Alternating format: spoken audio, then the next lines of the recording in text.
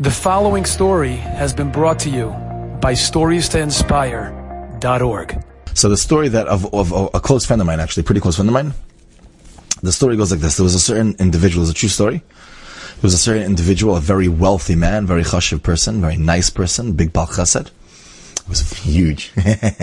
He's a big Bal Chesed. He used to help this guy every Erev Yontif. Yeah, so every Erev Yontif, it would be like an envelope with a big wad of cash. All singles. Like, what? That's it? No. A lot of hundreds. And he would help him every Yontif. Anyways, there was one Yontif. It was Sukkot. It was before Yom Kippur. Yom Kippur is 4 days before Sukkot. So, right before Yom Kippur, he was walking out of his house one morning. This was in Eretz Yisrael, on his way to Yeshiva.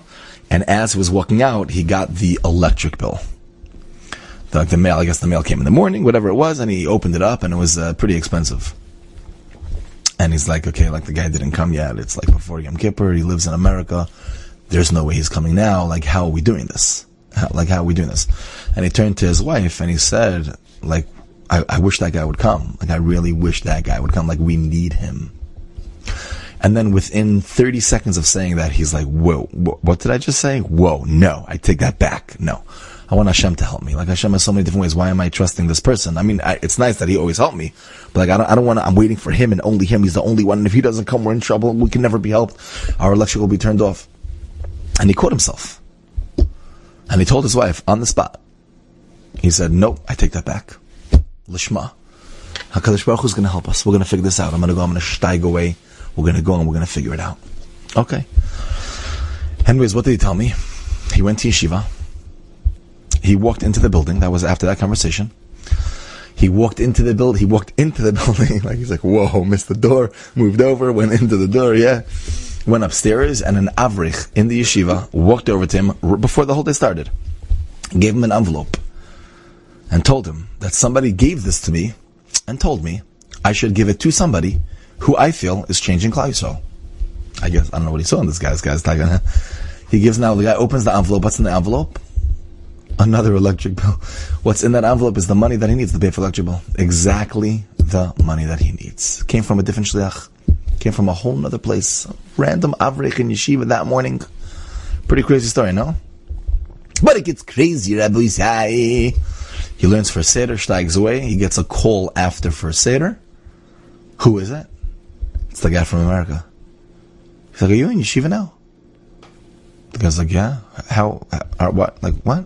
Why are you up now? It's the middle of the night. He's like, no. I'm actually downstairs. Could you come? He's like, downstairs? Like, Yom Kippur's in like 20 hours? Like, what do you mean you're downstairs? He's like, yeah, quick, come. The guy went downstairs.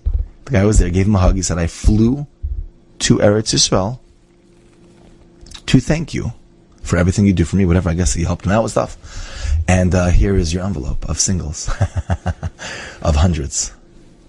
Got an envelope full of cash from this guy. He's like, what are you doing here? He said, yeah, I wanted to thank you in person. He said, you flew here to thank me in person? He's like, yeah. Yeah, I also have to go to my Rav. What if I also have a funeral? Whoa. No. He flew there to thank the guy and his Rav also. And then he flew back. So the guy woke up in the morning thinking there's nothing to do because he's not here. He gets to Yeshiva, HaKadosh Baruch Hu sends a different shliach and the same shliach. And he ended up being able to buy everything for Sukkot. Everybody say, sometimes in our lives we don't see it because we can't see it because we have small vision, we have small sight, we can't see the whole thing. We have tunnel vision. HaKadosh Baruch Hu has so many ways to help us. This is a true story, Rabbi say, true story. Enjoyed this story? Come again. Bring a friend. StoriesToInspire.org